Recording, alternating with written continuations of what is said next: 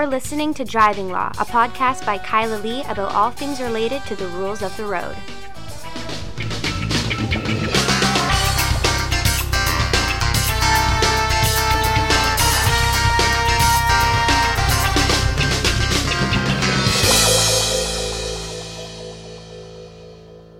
Hello, and welcome to another episode of Driving Law. I am Kyla Lee at Acumen Law, and with me from afar, my co-host, Paul Doroshenko. Yes, Kyla, nice to talk to you. I'm sitting beside the headwaters of the Fraser River. I'm parked in my vehicle on a gravel bar. A gravel bar? That does not sound like good drinking. Well, there's many times that I drank quite a bit parked on this gravel bar, sitting at this gravel bar, not necessarily parked in my vehicle. I camped here a couple of times when I was young. But I'm enjoying the view. I'm looking down the Fraser toward Prince Rupert or Prince George right now, I guess. Long way away. That's a 3-hour drive from here. But thinking about the end of another summer. And right now it was so hot today, you'd think that summer was never going to end. It was 31 degrees, just blazing. And you know that the cooler weather is going to come quickly and the summer is going to come to an end. And it's always a sad thing. I mean, exciting when you're a student facing September, but when you're an adult just out in the working world, this kind of the sad end of another summer in your life where you look back and think of all the things that you wanted to do in the summer that you didn't get to do. And in the summers past that you didn't get to do. Yep. Not much to do with driving, but as I was driving here on the highway between Merritt and Kamloops, had to pull over. The rain and the hail was so strong and steady you couldn't see it all, and everybody pulled over and put their hazard lights on the side of the road. I did so. I mean, I was willing to continue to drive, but I did so primarily because I was worried I would get rear-ended by a semi-trailer truck that couldn't see us. Yep. Fair enough. Okay, well, let's talk about driving law and not your driving nightmares. Yes. Well, it was I've never seen it like that. It was a nightmare. Sure. We have news, sort of, on the Trial Lawyers Association of British Columbia challenge to the constitutionality of the minor injury caps and the Civil Resolution Tribunal. So as you recall, the Trial Lawyers Association of BC constitutionally challenged provisions of the Civil Resolution Tribunal Act that basically took the jurisdiction away from the court and put matters into the Civil Resolution Tribunal as long as the tribunal determined that it was a minor injury. And one provision of the legislative scheme that allows them to do that is Section 16.1 of the Civil Resolution Tribunal Act. And that section says that the Supreme Court of British Columbia has to stay any civil litigation that's been commenced in court where the Civil Resolution Tribunal has determined or has not yet determined that the injuries constitute what is known as minor injuries within the meaning of the statutory definition. So essentially it says, we, the Civil Resolution Tribunal, have more power than you, the BC Supreme Court, to determine whether this is within our mandate. And you can't do anything about cases that are before you until we've determined that it's not within our mandate. And then you can have the case back. That's effectively what the provision says and does. So, of course, as we recall, we talked about this a couple months ago. The Trial Lawyers Association of BC challenged this. They were successful in BC Supreme Court. It was a big day, minor injury caps, unconstitutional, violation of the division of powers by stealing jurisdiction from constitutionally enacted Section 96 courts. And the BC Court of Appeals judicial review. Remember the robustness of judicial review, Paul? Yep. Yeah. See, I look at the IRP scheme and I don't see how they were successful in BC Supreme Court. In any event, the Trial Lawyers Association of British Columbia is seeking leave to appeal to the Supreme Court of Canada, which had not been announced or published at all. And after filing the leave application to the Supreme Court of Canada, they filed a separate application in the Court of Appeal to say, can you stay your judgment insofar as it applies while we appeal to the Supreme Court of Canada? Well, we seek leave, and then if leave is granted until the outcome of the appeal, although if leave is granted, they can also seek a stay from the SCC. So the Court of Appeal had to determine this. And unsurprisingly, the provincial government was like, yeah, no, we don't agree. Of course not. Of course they don't. But very interesting, because even though they didn't agree, counsel for the Attorney General of BC had already agreed with the Trial Lawyers Association of BC not to file any applications for stays of the Supreme Court proceeding until the CRT question had been resolved or the leave had been decided. So they already had an agreement between counsel to effectively achieve what the stay would grant. But yeah, the Court of Appeal denied it. Yeah. Yeah. Court of Appeal wants the status quo, which was that the legislation was in effect. Yes.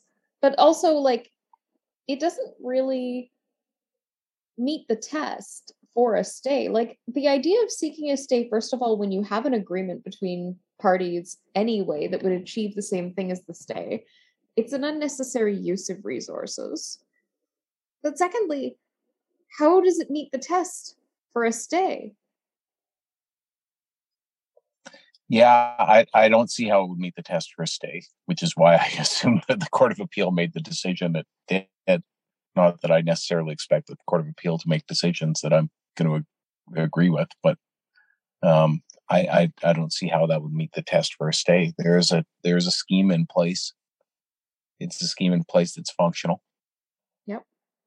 There's an agreement in place. There's an agreement in place that's functional. Show me the harm.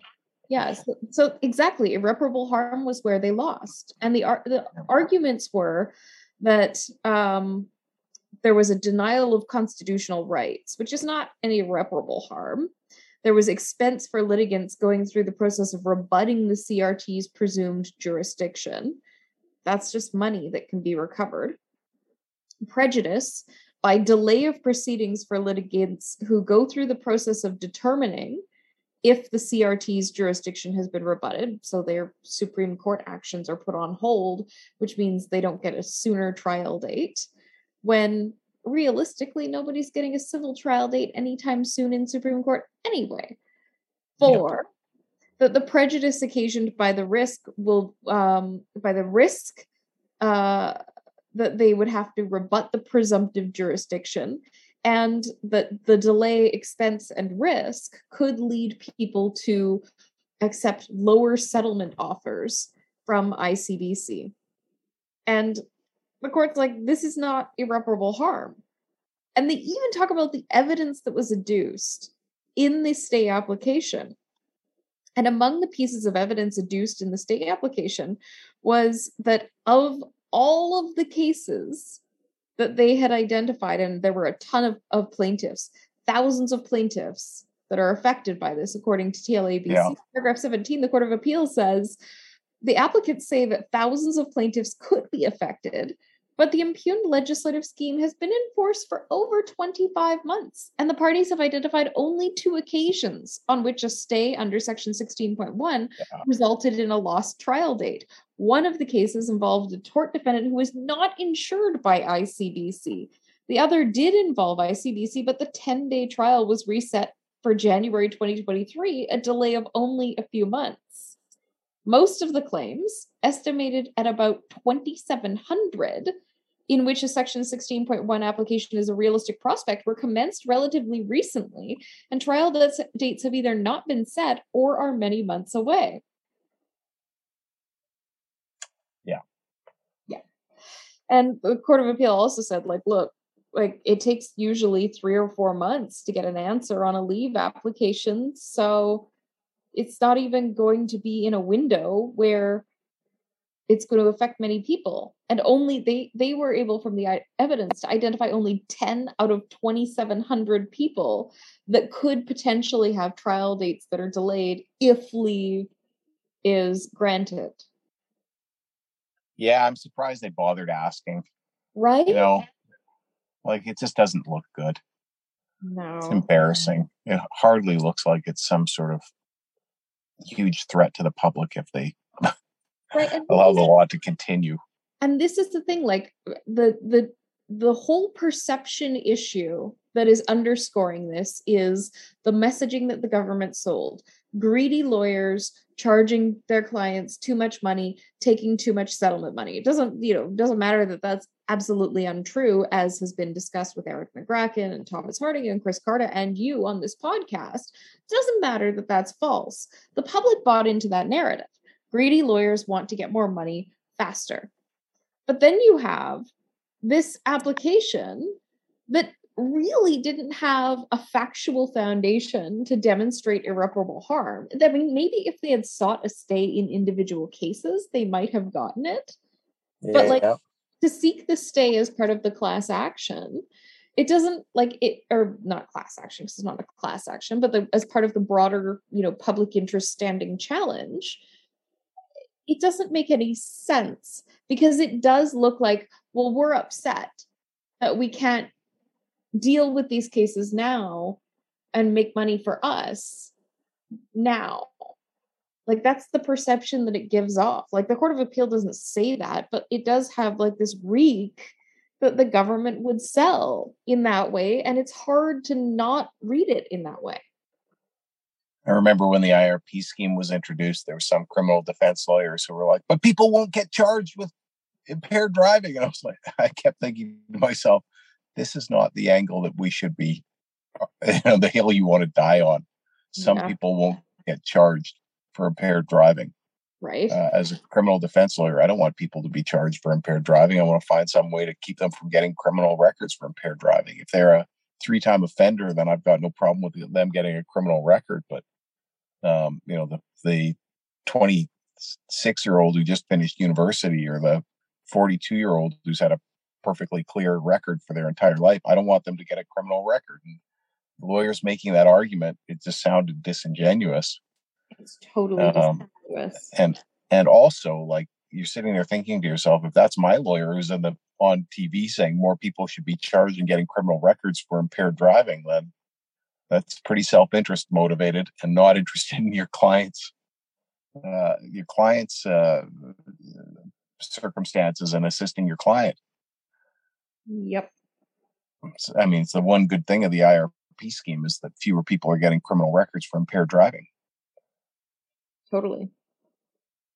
There's many not good things about the IRP scheme, and many things that you could argue about, and a lot of the arguments would apply equally so. And when you're talking about ousting the jurisdiction of the court, that was an argument that we never really thought about or never put forward forcefully when we argued about the IRP scheme. I think that argument might be now alive when it comes to the ADP scheme, if we were to look at the changes to the ADP scheme and how it was dealt with in Alberta when they had their first version of an IRP scheme. But in any event, lawyers, don't run those arguments that are ones that make it look like you're in it for the money. Yeah. But actually, the point that you were making there about not getting a criminal record leads us into our next topic, which is a story that you found about, it's actually quite a tragic story, about a woman in Alberta, I believe. I think in Calgary. Airdrie. Um, so this woman was charged with impaired driving, causing death in summer of 2021. She's a 25-year-old woman who was charged with impaired driving causing death, failure to stop after an accident resulting in death, operating a motor vehicle over the legal limit, after crashing into and killing a motorcyclist back in June of 2021. And yeah, but tell us about what happened here, Paul. Well, I mean, she died. And it's one of those articles where they don't tell you the cause of death. So it's likely a suicide. She's awaiting trial. She's 25 years old and she died, and it appears to be a suicide. And this is something that we don't talk about. Nobody's really recording the statistics, but I can tell you after doing this job for, 22 and a bit years, that occasionally people facing criminal charges, rather than going to court, rather than having a trial, rather than, being found not guilty or being found guilty and sentenced, will take their own lives. And it happens with some regularity. And now you've got a young woman who's appears to have killed herself. And this is just, I can't tell you about the cases that have happened, where it was my clients, because their privilege goes with them to beyond their death. But this is something that happens and people don't talk about it. Well, because we don't publish really stories about suicide. Like the media doesn't publish stories about suicide because they're worried, it's going to trigger more suicides. I know, but what we have in the end is a tragedy that unfolds that we in the criminal justice system know about, where young people, often, not always young, but shouldn't be, they're basically self-sentencing themselves to death rather than facing the criminal charge, because it's of the way that their future, they view their future. And worst case scenario, she would have been tried, convicted, and sentenced to jail for a few years. And you can understand that, like, she looked at that and said to herself, death is preferable. And that shouldn't be. It's a mistake, right? Impaired driving and most of these things are mistakes that many, many people have made. And, many people think, but for the grace of God, go I, that I didn't kill somebody or hurt somebody or cause an accident or get charged. The loss of yet another life out of one of these tragedies is miserable and ridiculous and inhumane. And it's really like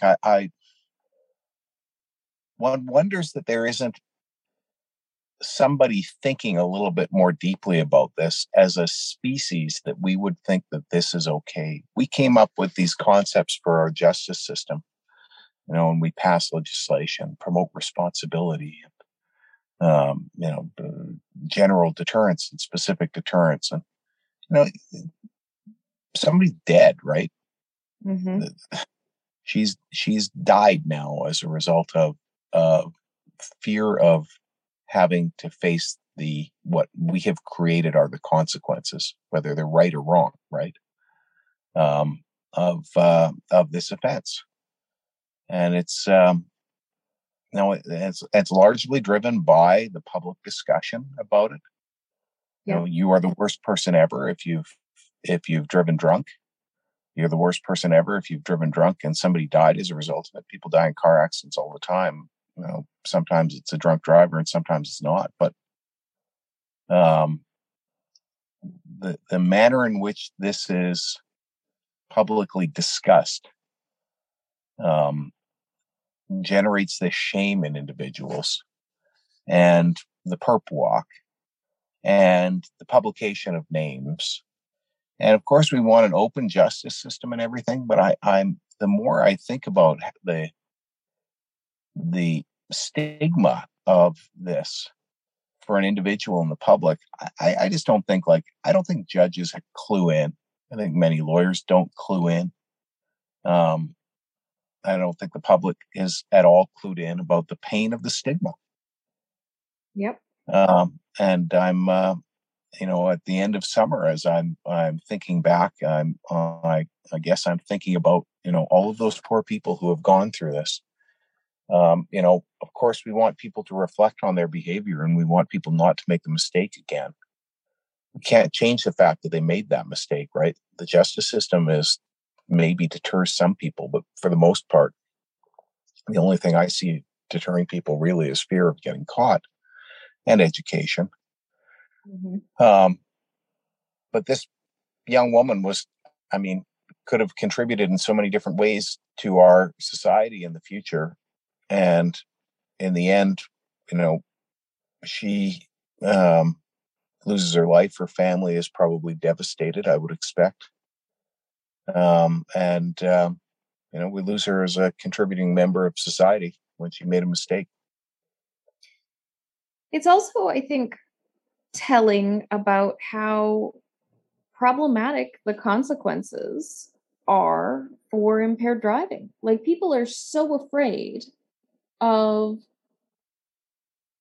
these consequences, but they don't have to be there, right? Like, everybody with half a brain, when they talk about mandatory minimum sentences, says that mandatory minimums are bad.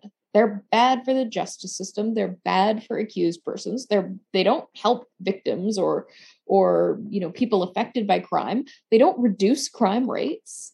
They don't deter. It's a complete myth that harsh sentences deter criminal conduct.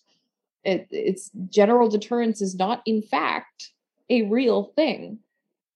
And all the government has to do is like a simple piece of legislation to either get rid of mandatory minimums altogether, or include a safety valve, or just get rid of the impaired driving mandatory minimums and allow people to seek a discharge. But what did they do?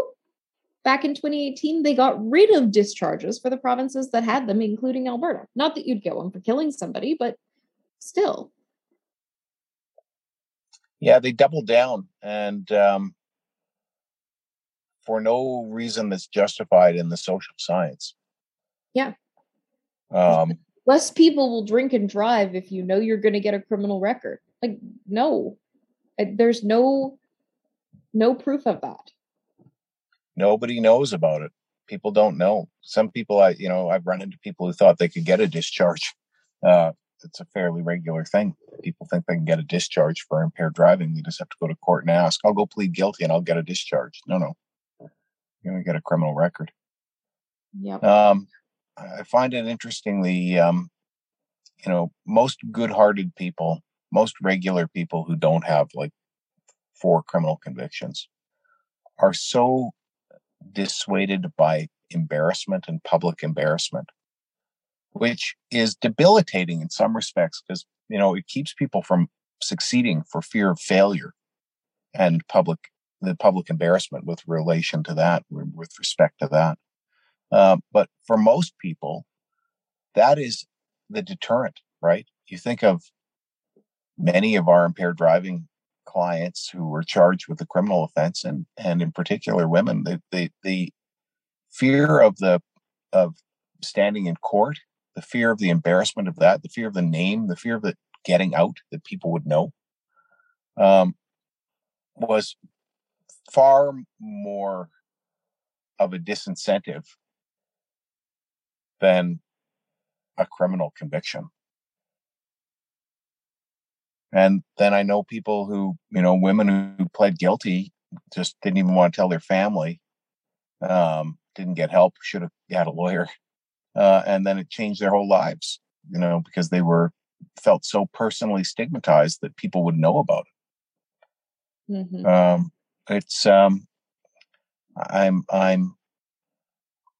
I'm not happy with it. And it's not something that's ever been publicly discussed. Certain prosecutors know it because, of course, I've gone through it with prosecutors. And it's unfortunate, but a number of people in this country every year kill themselves rather than going to court. And sometimes they're innocent. Sometimes they might succeed in court on a technical defense. But none of them should have a death sentence, even if it's self-imposed. And it should be something that's publicly discussed, and it's not. All right. Now, speaking of death sentences, Gotta have something more cheery than that. Sorry, I was trying to segue into our last topic, which is a case from the BC Supreme Court that was released today, a decision from Justice Smith. I'm a big fan of his. I think he's quite smart, and I like him a lot. Justice Smith, dealing with, we've talked about this before, the ICBC privacy breach. So a couple of years ago, you and I talked on the podcast about Kathy Rome. Remember, she had been working at ICBC and people were giving her license plate numbers of people who'd been parked in the parking lot of the Justice Institute. And then she was using ICBC systems and getting paid $25 per license plate number to look up those people's information. And then she was selling it to people who were probably involved in some organized crime, who were then committing arsons and shooting the people who were targeted in these attacks. And so she ended up pleading guilty to fraudulently accessing computer services, and there were other issues. Mr. Chung, things. Yeah. Mr. Chung pled guilty to a bunch of arson and firearms offenses. He got 12 years in jail. Apparently, he had like a drug-induced paranoia that he was being targeted and controlled by the Justice Institute, and he got the license plate numbers in the parking lot for that purpose. And then Mr. Taff got 145 days jail and 2 years probation for his involvement. So one question that was never resolved was, what happens to all these people? I think it's actually a good sort of illustration of the difference between our criminal justice system and our civil justice system. What happened to all these people who got harmed, who suffered harm as a result of these breaches of their personal information, whether it's serious harm like arsons and shootings, or whether it was just their dignity and their privacy violated. Yeah. So there was a class action lawsuit brought against the Insurance Corporation of British Columbia for allowing this to happen. Deep pockets, why not? Yeah. And it went to summary trial, and Justice Smith heard the summary trial and resolved the class action. So he determined that Ms. Rome breached the class members' privacy pursuant to the Privacy Act, that class members are entitled to general non-pecuniary damages on a class-wide basis, that individual class members are also entitled for pecuniary damages for losses suffered and expenses incurred due to her breach, as well as any individual non-pecuniary damages over and above that suffered by all class members, subject to proof of those damages. So they not only will they collect something for the damage to their privacy rights, they also get their expenses back for the arsons and the shootings or any other criminal harm that befell them. That ICBC was held to be vicariously liable for general damages and pecuniary damages, that the attacks were not unforeseeable intervening acts, and their liability extends to the property damage that people suffered as a result of the attacks. They're part of a subclass, people who weren't targeted in the attacks, but who suffered damages as a result because of the way that arson works. The individual subclass members are entitled to damages over and above the general damages awarded to the whole class. But ICBC did not have to pay punitive damages, notwithstanding that basically everything that they did was super bad as far as like not implementing literally any of the recommendations that the privacy commissioner gave them in 2009 to prevent things like this from happening. Huh. But still, fascinating. I wonder how many people are in the class. I wonder how many millions of dollars this is going to cost ICBC. Chump change for ICBC. But where does the money come back and try and collect it from that individual who was stealing the information? Oh, there's probably not, because it's ICBC's negligence here. Yeah, they were negligent. They're found to be vicariously liable, so they can't point to her.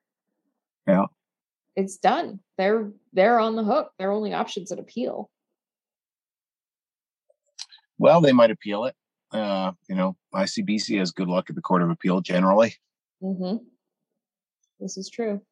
Might be worth their while. Yeah.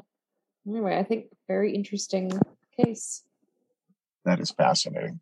Yeah, I very much like the outcome here. Speaking of things that I very much like, Paul. Yes. I think it's time that we talk about the ridiculous driver of the week.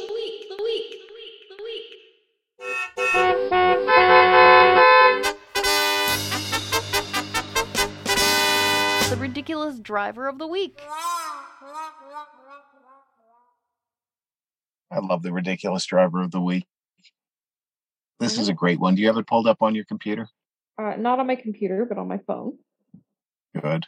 Well, so this was sent to me by my friend Dave Trapp. I think I saw it and I passed by it, and then he sent it to me and I finally went and read it. It's great. Mm-hmm. Yep. So 78-year-old woman drove her SUV 60 yards through the walkways of a mall in Massachusetts. She literally drove through automatic doors to enter the mall through the parking garage, then down the central corridor. Like, you had to know at this point you're in the mall. She keeps going. She's in a big Lincoln SUV. Keeps going.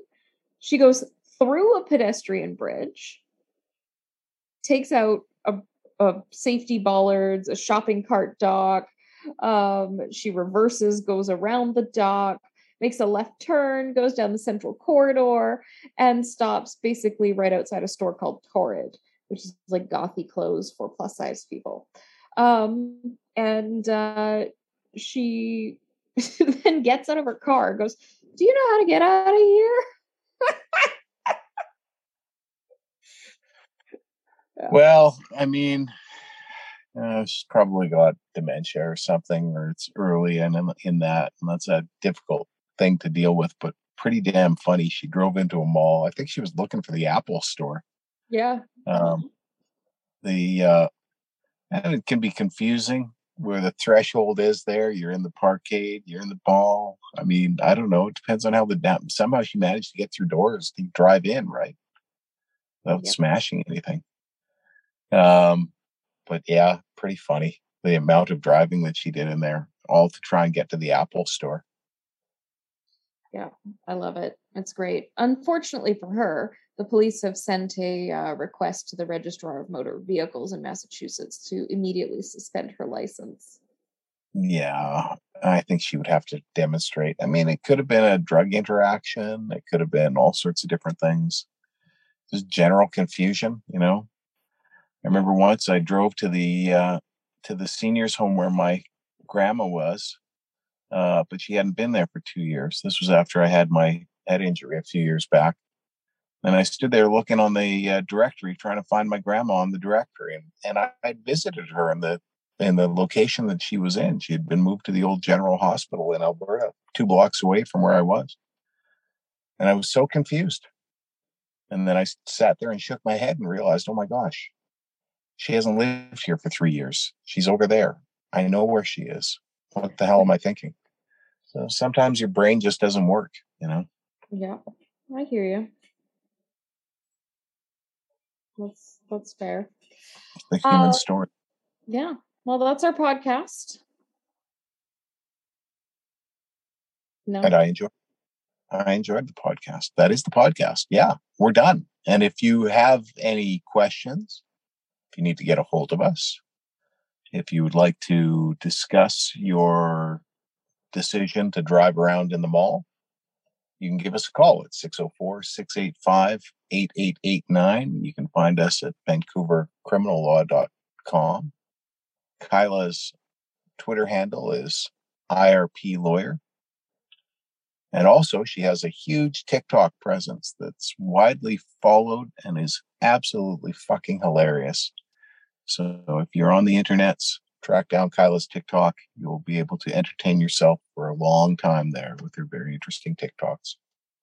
And tune in next week for another exciting episode of Driving Law.